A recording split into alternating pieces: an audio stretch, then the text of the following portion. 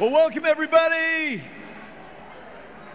To everyone in South Africa watching here, late afternoon, early evening, welcome as well. Leah, good to see you again. And everyone here in the auditorium, good to have you with us today, guys. We're moving on in this series called Come Alive, where self-help ends and God's power begins. You know, I don't know how you find out what's in someone's cup. Someone's trying to prevent you from seeing what they're drinking in their life. How do you find out what's in there? Well, one of the best and surefire ways to see what's in a cup, make sure this isn't too hot, guys, make sure, is to bump it. You ever notice that? When you bump a cup, you can see what's inside. And that's oftentimes the way it is in relationships. We're going to talk today about choosing friends. That's our topic today. And we're going to have a couple of key central passages, but I want you to know something this morning that is so vitally important. I know it can often be said, there's like, wow, this is vital to your life, or this is maybe critical to your life. But I'm telling you today, the people who you choose to call friends have a direct impact on the spiritual trajectory of your life. I'm telling you, this is a vital conversation. And a lot of us don't put enough thought into the friends that we have. And then when it's too late, we find that a person's cup is bumped. And when that cup is bumped, then we see what's really inside them. And that's what comes out. Now, I'm going to be this candid. Oftentimes, the only thing that will prove what's inside a person and their claims to be your friend is really the adversity that bumps the cup of their soul. Oftentimes, the only way that I have ever really seen what my bride is made out of is when her cup is bumped. And I'm seeing that now. Even with the medical challenges that she's going through, my bride's cup has been bumped, but what's coming out of her is the fruit of the Spirit. Love and joy and peace and patience and kindness and goodness and gentleness and faithfulness and self-control. Those are really the fruits. As I'm thinking through that right now, those are what's coming out of my wife. But sometimes when our cup gets bumped, what comes out of us is less than perfect. No one in this room is going to be above having your cup bumped and have things coming out of you that are less than perfect. But choosing friends and knowing what you're looking for and being the person that someone else wants to choose is important. I'm going to be this challenging to you today. Having friends is a fundamental element of ordinary life. And choosing the right friends is an essential factor for abundant life. The friends you choose, and there's empirical data on this, impact the choices you make in life. There's plenty of research that's been done on this. Research also shows that the people closest to us can help or hurt our self-control. Even our morality hangs in the balance depending on the friends we choose. 1 Corinthians 15:33.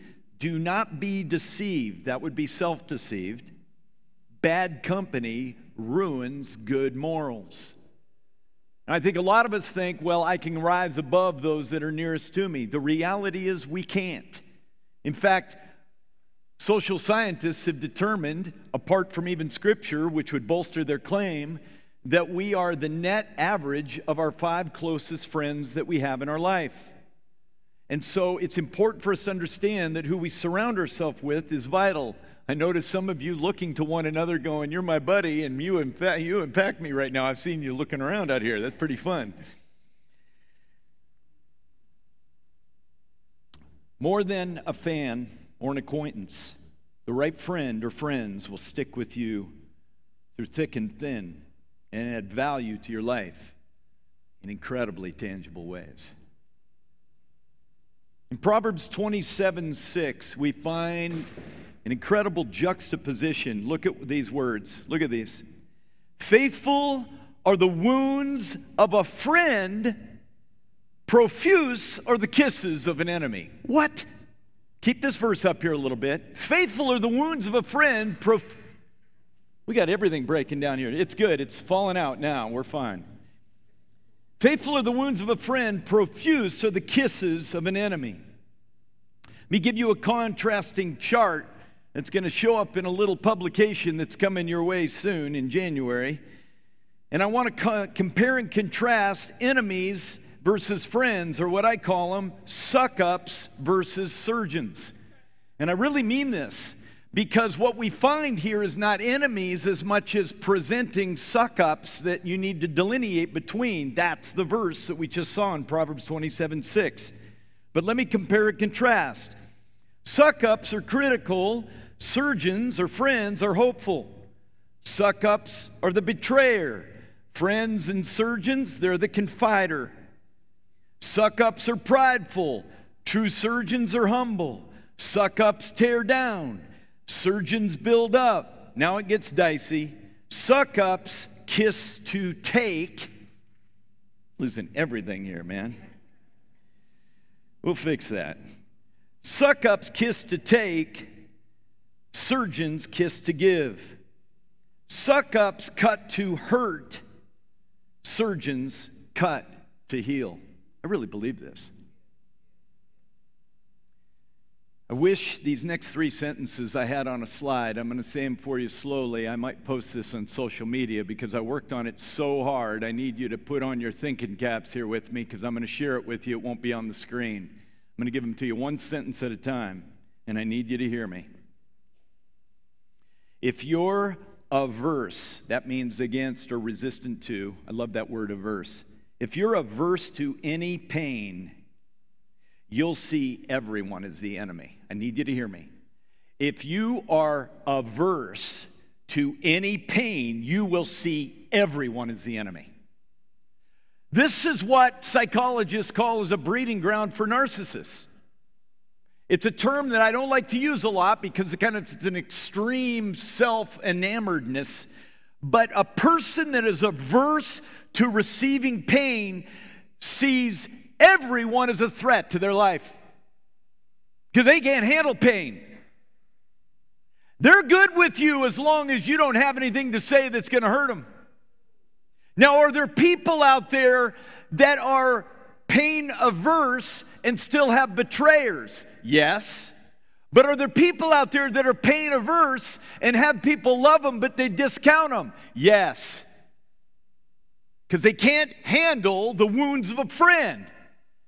And hear me now, if you are averse to pain, you will see everyone as a potential enemy. And here's the real danger. Here's the real danger with this thing. You're going to find that you will have stunted growth the rest of your life. This is hard hitting, but it's true. This is hard for me to say, and I know this is going out on the internet, but I've got a couple of guys that were in my wedding party. One was my best man. He's a teachable, strong, cool dude. I love this guy. Obviously gone through difficulties in his marriage, but Joe has proven to be a man that was not, risk averse, pain averse. He wasn't risk averse either, but he wasn't pain averse. So his bride would come alongside him and say things to him, and he would report back to me, and he said, wow, man, that hurt, but man, it was good. Where on the other hand, I had a friend that was in my wedding, and this guy was theologically lined up, man. I mean, he was Hebrew guy. He was a Greek guy. He had everything pinned down. Brilliant guy. But I'll tell you what, probably because some of the wounds of his childhood, he had the answer for everyone. He had all the right stuff to say, but it was his way or the highway, and he was averse to pain, and he never benefited from his precious bride, who was a rock star of a woman, and he blew up the marriage because of it. This guy had potential to be in ministry that was profound, and he blew the thing up. It really makes me mad at this guy. I love him. Ticks me off. All because he couldn't handle pain from anyone, so everyone was a potential enemy. Now, if you're blinded to possible pain, this is another side to this, you'll make friends too quickly. If you're blinded to the possibility of there being pain in your life, I'll tell you what, right now, you're going to make friends too hastily. If you're blinded to the potential of pain in this world and in relationships, you'll find yourself wandering into, and could I be this bold here? You'll find yourself talking yourself into relationships, either friendship-wise or maritally, that you never should go into. Now, some of you are saying, oh, great, I'm sitting next to this person. No. It's kind of like election and free will. It's like over the banner is whosoever will may come. You walk through that banner, you look at the other side, chosen before the foundations of the world. It's kind of that kind of it's a theological conundrum, but it's true. Once you are married to that person that you are married to, you are in it. What God brings together, let no man tear apart. When you tear apart what God brings together, all hell breaks loose. It does. It's killing our country. So, I've got a third sentence here for you. First one, if you're averse to any pain, you'll see everyone as the enemy. Second, if you're blinded to possible pain, you'll make friends too quickly. And sometimes you'll marry them. But when you can differentiate between friendly pain and enemy pain, you'll find friends to walk through life's challenges in victory. The key here is the art of differentiation. The ability to be able to differentiate between someone that's just trying to lay you waste and someone that really wants to help you. Capiche? Thank you. And I want to tell you a story. Because there's some of you here that you think you have the gift of spiritual holy optimism. And you can talk yourself into relationships. And it's like I'm going to venture through this life, but there's good in everyone. Well, I get that. We're all made in the image of God. I get that.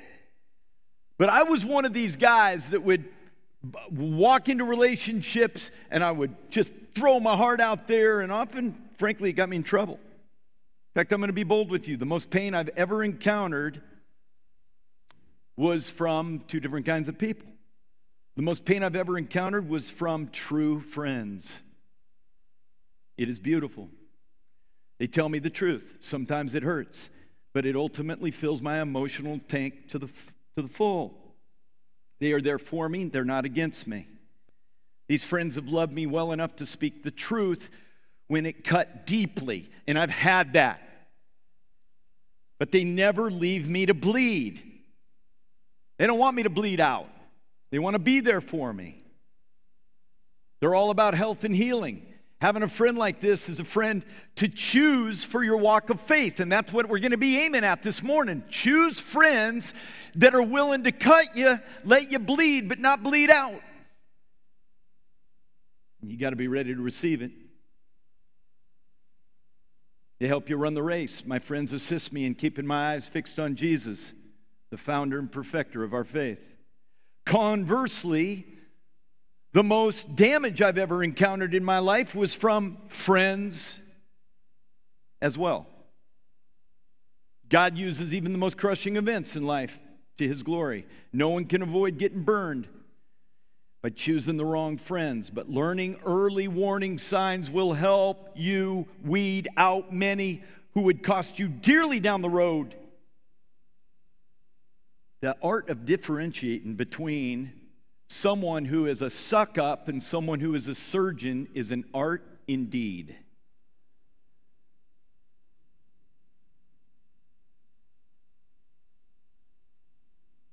I was betrayed by him early on. I had a friendship with him. It was going good. We loved football together. We loved watching Monday Night Football together. Man, we'd pal around. He was a respected influence in my life. He taught me a lot of things about communication and the Word of God, and man, pretty powerful. But he betrayed me early on, and that little betrayal was God's little yellow flag to me, just saying, whoop, whoop, this guy's willing to sell you out when the cup gets bumped. And it wasn't big, but it was a little one. Is it enough to go scorched earth on someone? No. Is it enough for God to say to me, Carl, watch here, I'm showing you something? Yes. Wise counsel warned me to be careful. Wise counsel, hear me now, warned me to be careful. Never be smarter than your wise counsel. Listen to them. So they warned me to be careful. Later, someone said he's undermining you, I was told. He is undermining you. And then I went back to the grace of God, and my statement was, if you knew his background, if you knew what he came from, man, he'd give him grace. And I'm all into grace, but you got to make sure that you're not bringing those people into that inner circle where they take what's given to you in trust today and hang it with a knife out of your back tomorrow. Then it was too late. The ultimate damage to myself and others was crushing to me, my family, and many others. The relational shrapnel, and I'm not being dramatic here, I'm being truthful. The relational shrapnel scarred many. Collateral damage and the lingering effect of relational chaos can be devastating. So I have a critical thing for you to think about here before we go into our central passage. Take an assessment of how you're treating people, especially friends. In any relational damage, there is something you can own. Own any part you played without regard to the other party. God used my pain and my suck-up that became cruel to bring more order into my life and make me more of a friend to others, a better friend.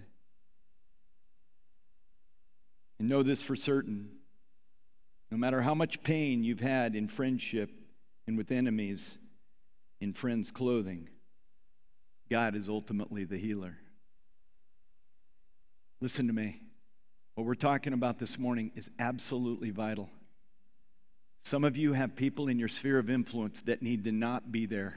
I hadn't planned on saying this because some people say, well, that's not Christian. Oh, it's absolutely Christian. It is absolutely imperative that you understand that the inner circle around you are people that are not suck-ups, but are genuine surgeons. You can't cast your soul before fools until you've discerned whether they are foolish or wise. You just can't. Before I get into the central passage, I've got a couple of sober thoughts for you that won't be on the screen. Hear my heart. Listen close. These were add-ons in the 11th hour, but they're important. I'm going to give you 3 things that should not be the basis of deep friendship, and I need you to listen close. And I'm telling you, write it down somewhere.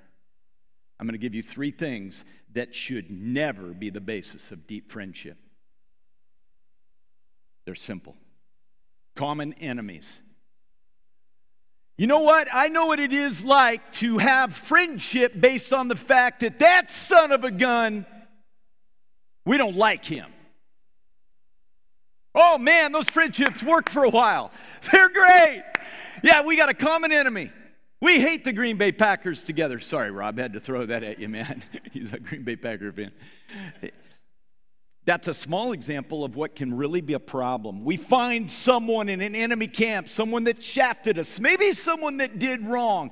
But what rallies us together is the fact that we've got a common enemy.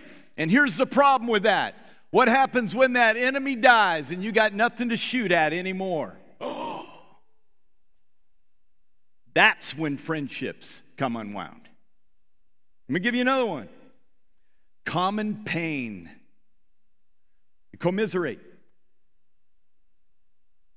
We commiserate about things. And let me tell you why this is a big problem. In fact, I was out, my bride and I went out yesterday and we did a final kind of live marriage counseling with one of our staff members, Isaac, and his bride-to-be, Michaela. Michaela, sharp young lady, she actually gave me a term I had not heard before that deals with this common pain. And it's such a powerful term. I hadn't heard it before, and she called it trauma bonded. And I'm like, okay, that's good. I think I'll use that tomorrow. Trauma bonded. Now, here's the problem when you're trauma bonded. What happens when the trauma lifts? I've gone through stages of grief, different pace than my wife. And I went through a stage of grief where we went through betrayal, and then I start coming out of this funk. She's still kind of in it. We had a real deep, those son of a guns. We had a common enemy, common pain. And it made us connected at a really different kind of level in a neat way. We drive down the road, those son of a guns. That kind of a thing. But what happens when Janine starts coming up out of the pain a little bit sooner than Carl, or vice versa? It's like, uh-oh.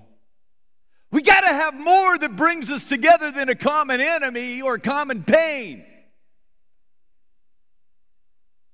And I'm going to give you the third one that should not be the basis of deep friendship or even love or marriage. You ready for this? Commonalities. Commonalities ain't going to cut it. Oh, we both love to do 5Ks together. Oh, precious, ain't it? Ain't that cute? Hope you got matching outfits. It ain't going to work. You like horses? Great. Those horses you got, they're great horses. Hope you both like them. That ain't going to keep your love cooking, guys. It doesn't work. So you might ask the question here, what is the basis for good friendships? I'm going to just tell you this because I think you're going to see it in this text implied clearly, and then we're going to jump into the central passage for today. And some of you are thinking, good grief, I will have you out of here. If you're new here, you need to know we get out always before 2:30. Always. Way before. Just a few minutes. But this is important. This is actually a setup to a passage that's very critical. What is the basis for good friendships and even a great marriage? I'm going to give it to you right now.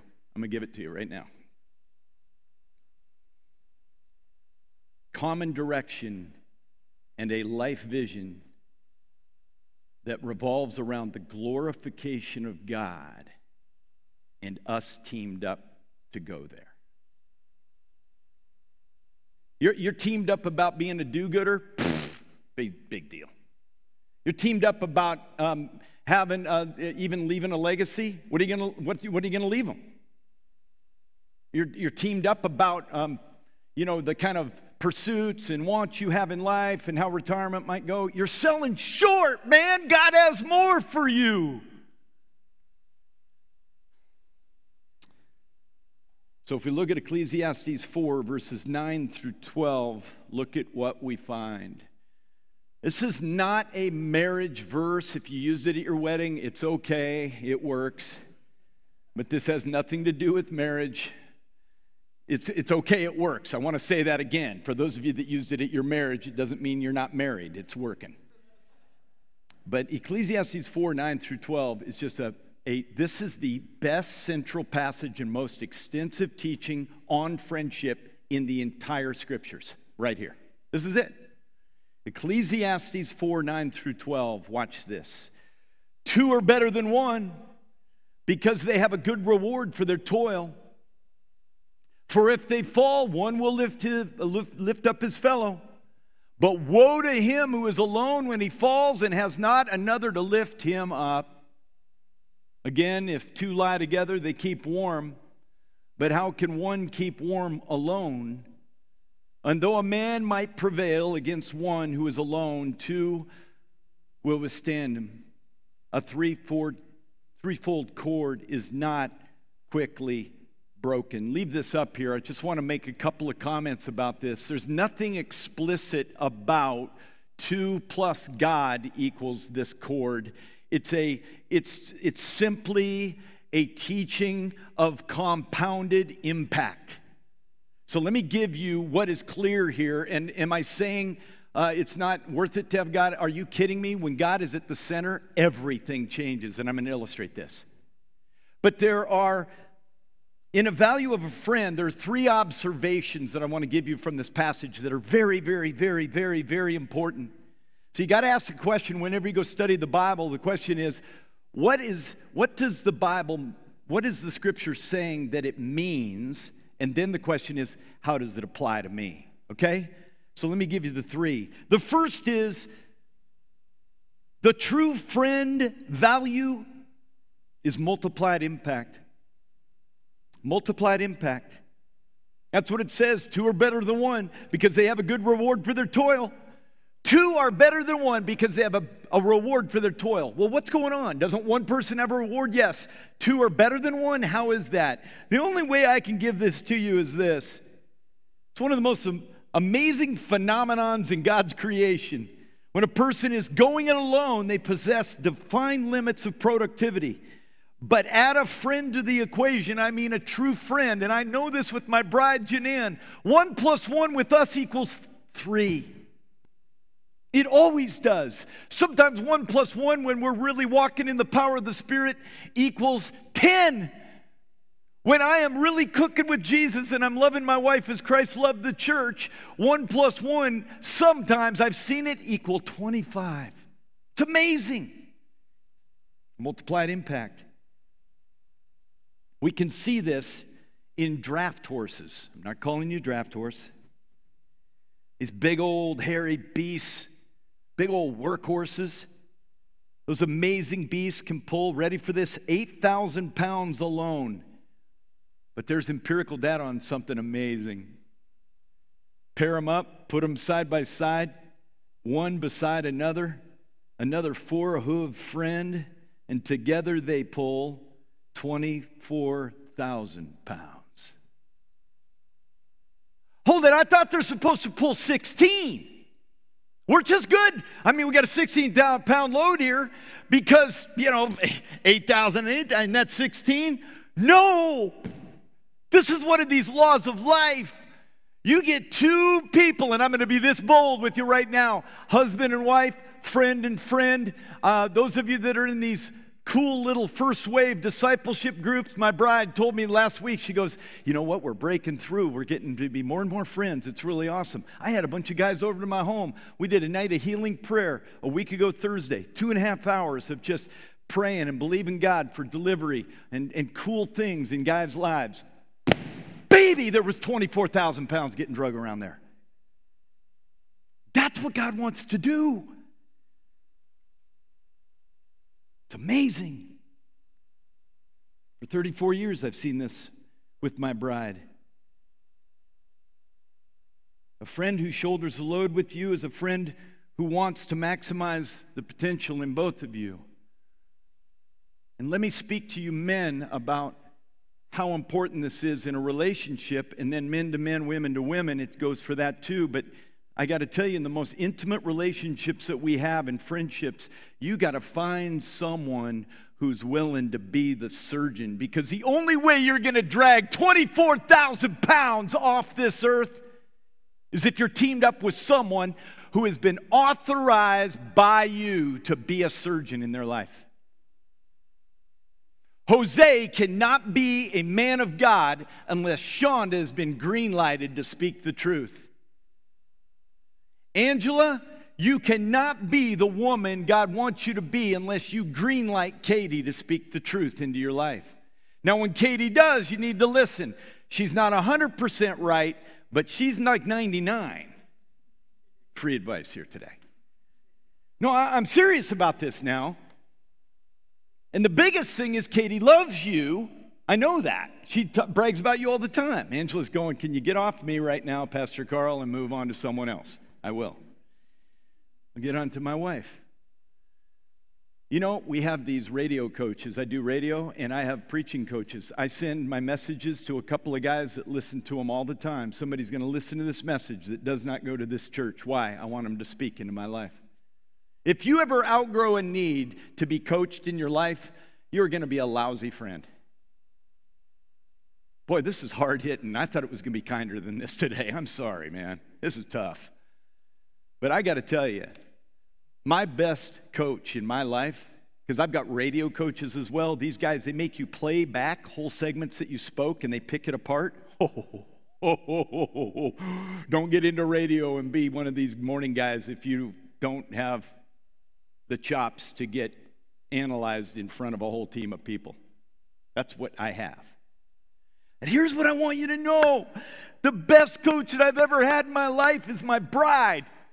In a week of radio, sometimes she'll call or text a couple of times going, hey, you communicated something there. I'm not sure you wanted to do that. My first reaction is, to be very candid with you, is I kind of bow up a little bit. Don't we, Jose? And we kind of bow up a little bit. We're like, oh. And we, even with friends, when I've had friends just come to me going, hey, Carl. And I got a friend who's a manager in radio. And he'll come to me and go, hey, Carl, hey, about this. And yesterday we had an elder meeting, and Jim Coakley didn't agree with me fully on one point, and he had a little nuance for it. And I'm like, initially, I'm like, oh. And then, this guy loves me. He's for this church. And we have to have voice for every leader here, or else we're toast. But my bride has been the best coach. She's sweet. She reads a room really well. She's got high levels of emotional intelligence. And man, when she gives me stuff, I'm like, wow, that's good. And I can tell you right now, the greatest growth I've ever had in my life is attributed to my bride, Janan. It's multiplied impact, man. Second thing, life support. That's what you find in the text. For if they fall, one will lift up his fellow, but woe to him who is alone when he falls and has not another to lift him up. You've seen the commercials, help, I've fallen and I can't, sorry, had to throw that in there. You need more than just some life alert button. You got to have a running partner who you trust. Now, in Alaska, I've got friends that climb mountains. I've never had to do this. Thank God I've never had to do this. I got a fear of heights. But when you climb the final ridge of the ascent to Mount McKinley, they call it Mount Denali now. I've got multiple friends that have climbed McKinley. I've got one friend that's climbed it 70 times. Now, McKinley is not a hard climb, except that it takes a lot of oxygen out of you. It's not a technically hard climb, but on one final ridge to the summit, it's like shoom, thousands of feet and shoom, thousands of feet. And there's a lot of dead corpses down there, frozen. They don't even do body recovery sometimes. Mount Everest, there's dead people all over the place. But here's what you got to know. They do this thing, and it's called ridge jumping. No joking. So they're lined up.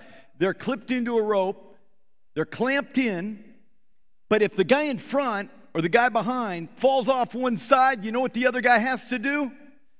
Jump the opposite way. Now that's crazy, but it's necessary to live. It's life support. That's what a friend does for you. When one falls, the other one's there to pick him up, and they're willing to take a dive off the other side to make sure that you don't fall to your death. Wow. Or when you lay down, you don't want to get cold, and this isn't a weird passage. It's written at a time when, there weren't, Tom Bodette and show up at your Circle 6. I mean, they didn't have that. I mean, you're camping out. And so when you're laying down and you're traveling, you're out hunting, you're gathering agrarian culture, you got to lay down and get warm. I know this from Alaska. It's called snow caving. First time I snow caved, I was 15 years old. Dug out a big old chunk of snow, got spruce boughs in there, got in there. It was pretty warm, but I could tell if you laid there by yourself, no good. But man, I'm telling you, it was amazing. Middle of the night, 2 a.m., outside Resurrection Pass, cold, probably 20 below zero. Inside, we are snow caving.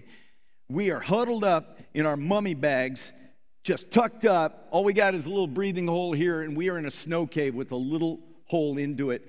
And we are lined up, like sardines in a can. That's why I like sardines too. Just lined up there.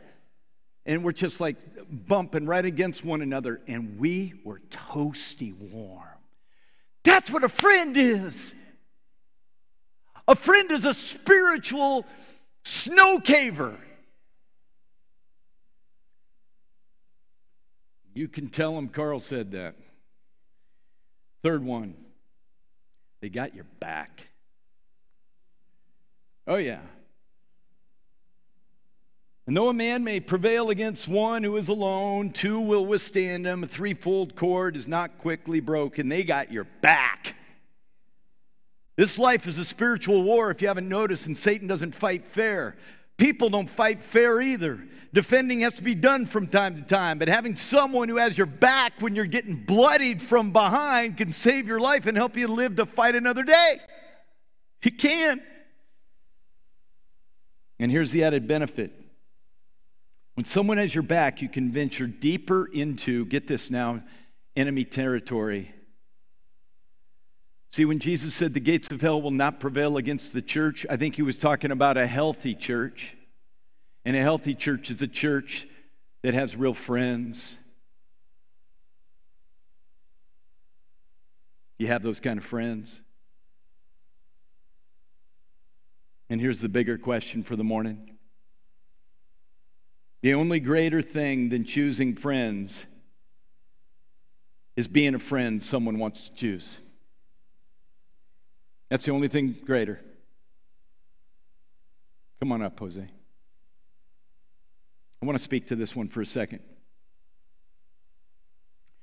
You know, if we look back over this, I think the tendency is to look at this and say, you know, I want to go over this a little bit, Carl, and think about it in my heart and mind. Yeah, I've had suck-ups in my life, and I've had a few surgeons. I think it's good to look at those things. I think it's really good. And I've valued greatly by studying what it is to have good friends, choosing them. But I got to tell you something, leave this up here. The only thing greater than choosing friends is being a friend someone wants to choose. So I want to ask you, are you a surgeon or you suck up? Are you willing to throw someone under the bus if you can climb another rung? It's an opportunity this morning to turn around. The word called repentance. Go a new way. And you know, I think everyone in this room has some growing to do, even a little bit, even the best of us. Right? Is anyone above this here? Raise your hand. God, I got to meet you before I go home today.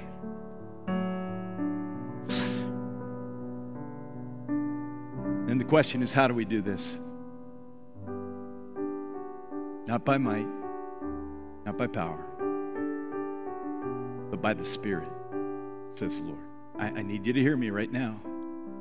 If you try to bootstrap in your own strength, it's called the flesh, your ability to be the kind of friend to someone else, you will not do it. But if through humble submission before God, you say, "Oh Lord, make me that person. I don't have what it takes."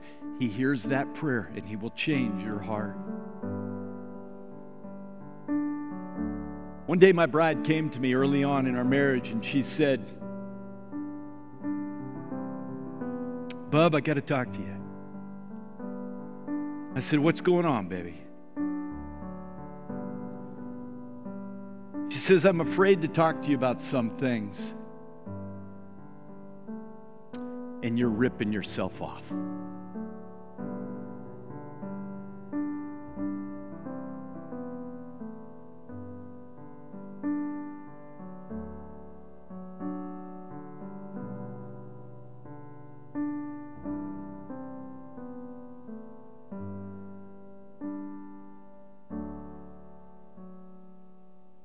When a surgeon comes knocking,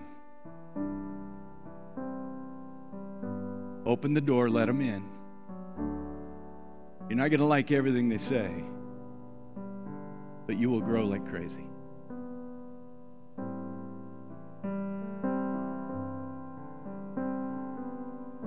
Father, help us.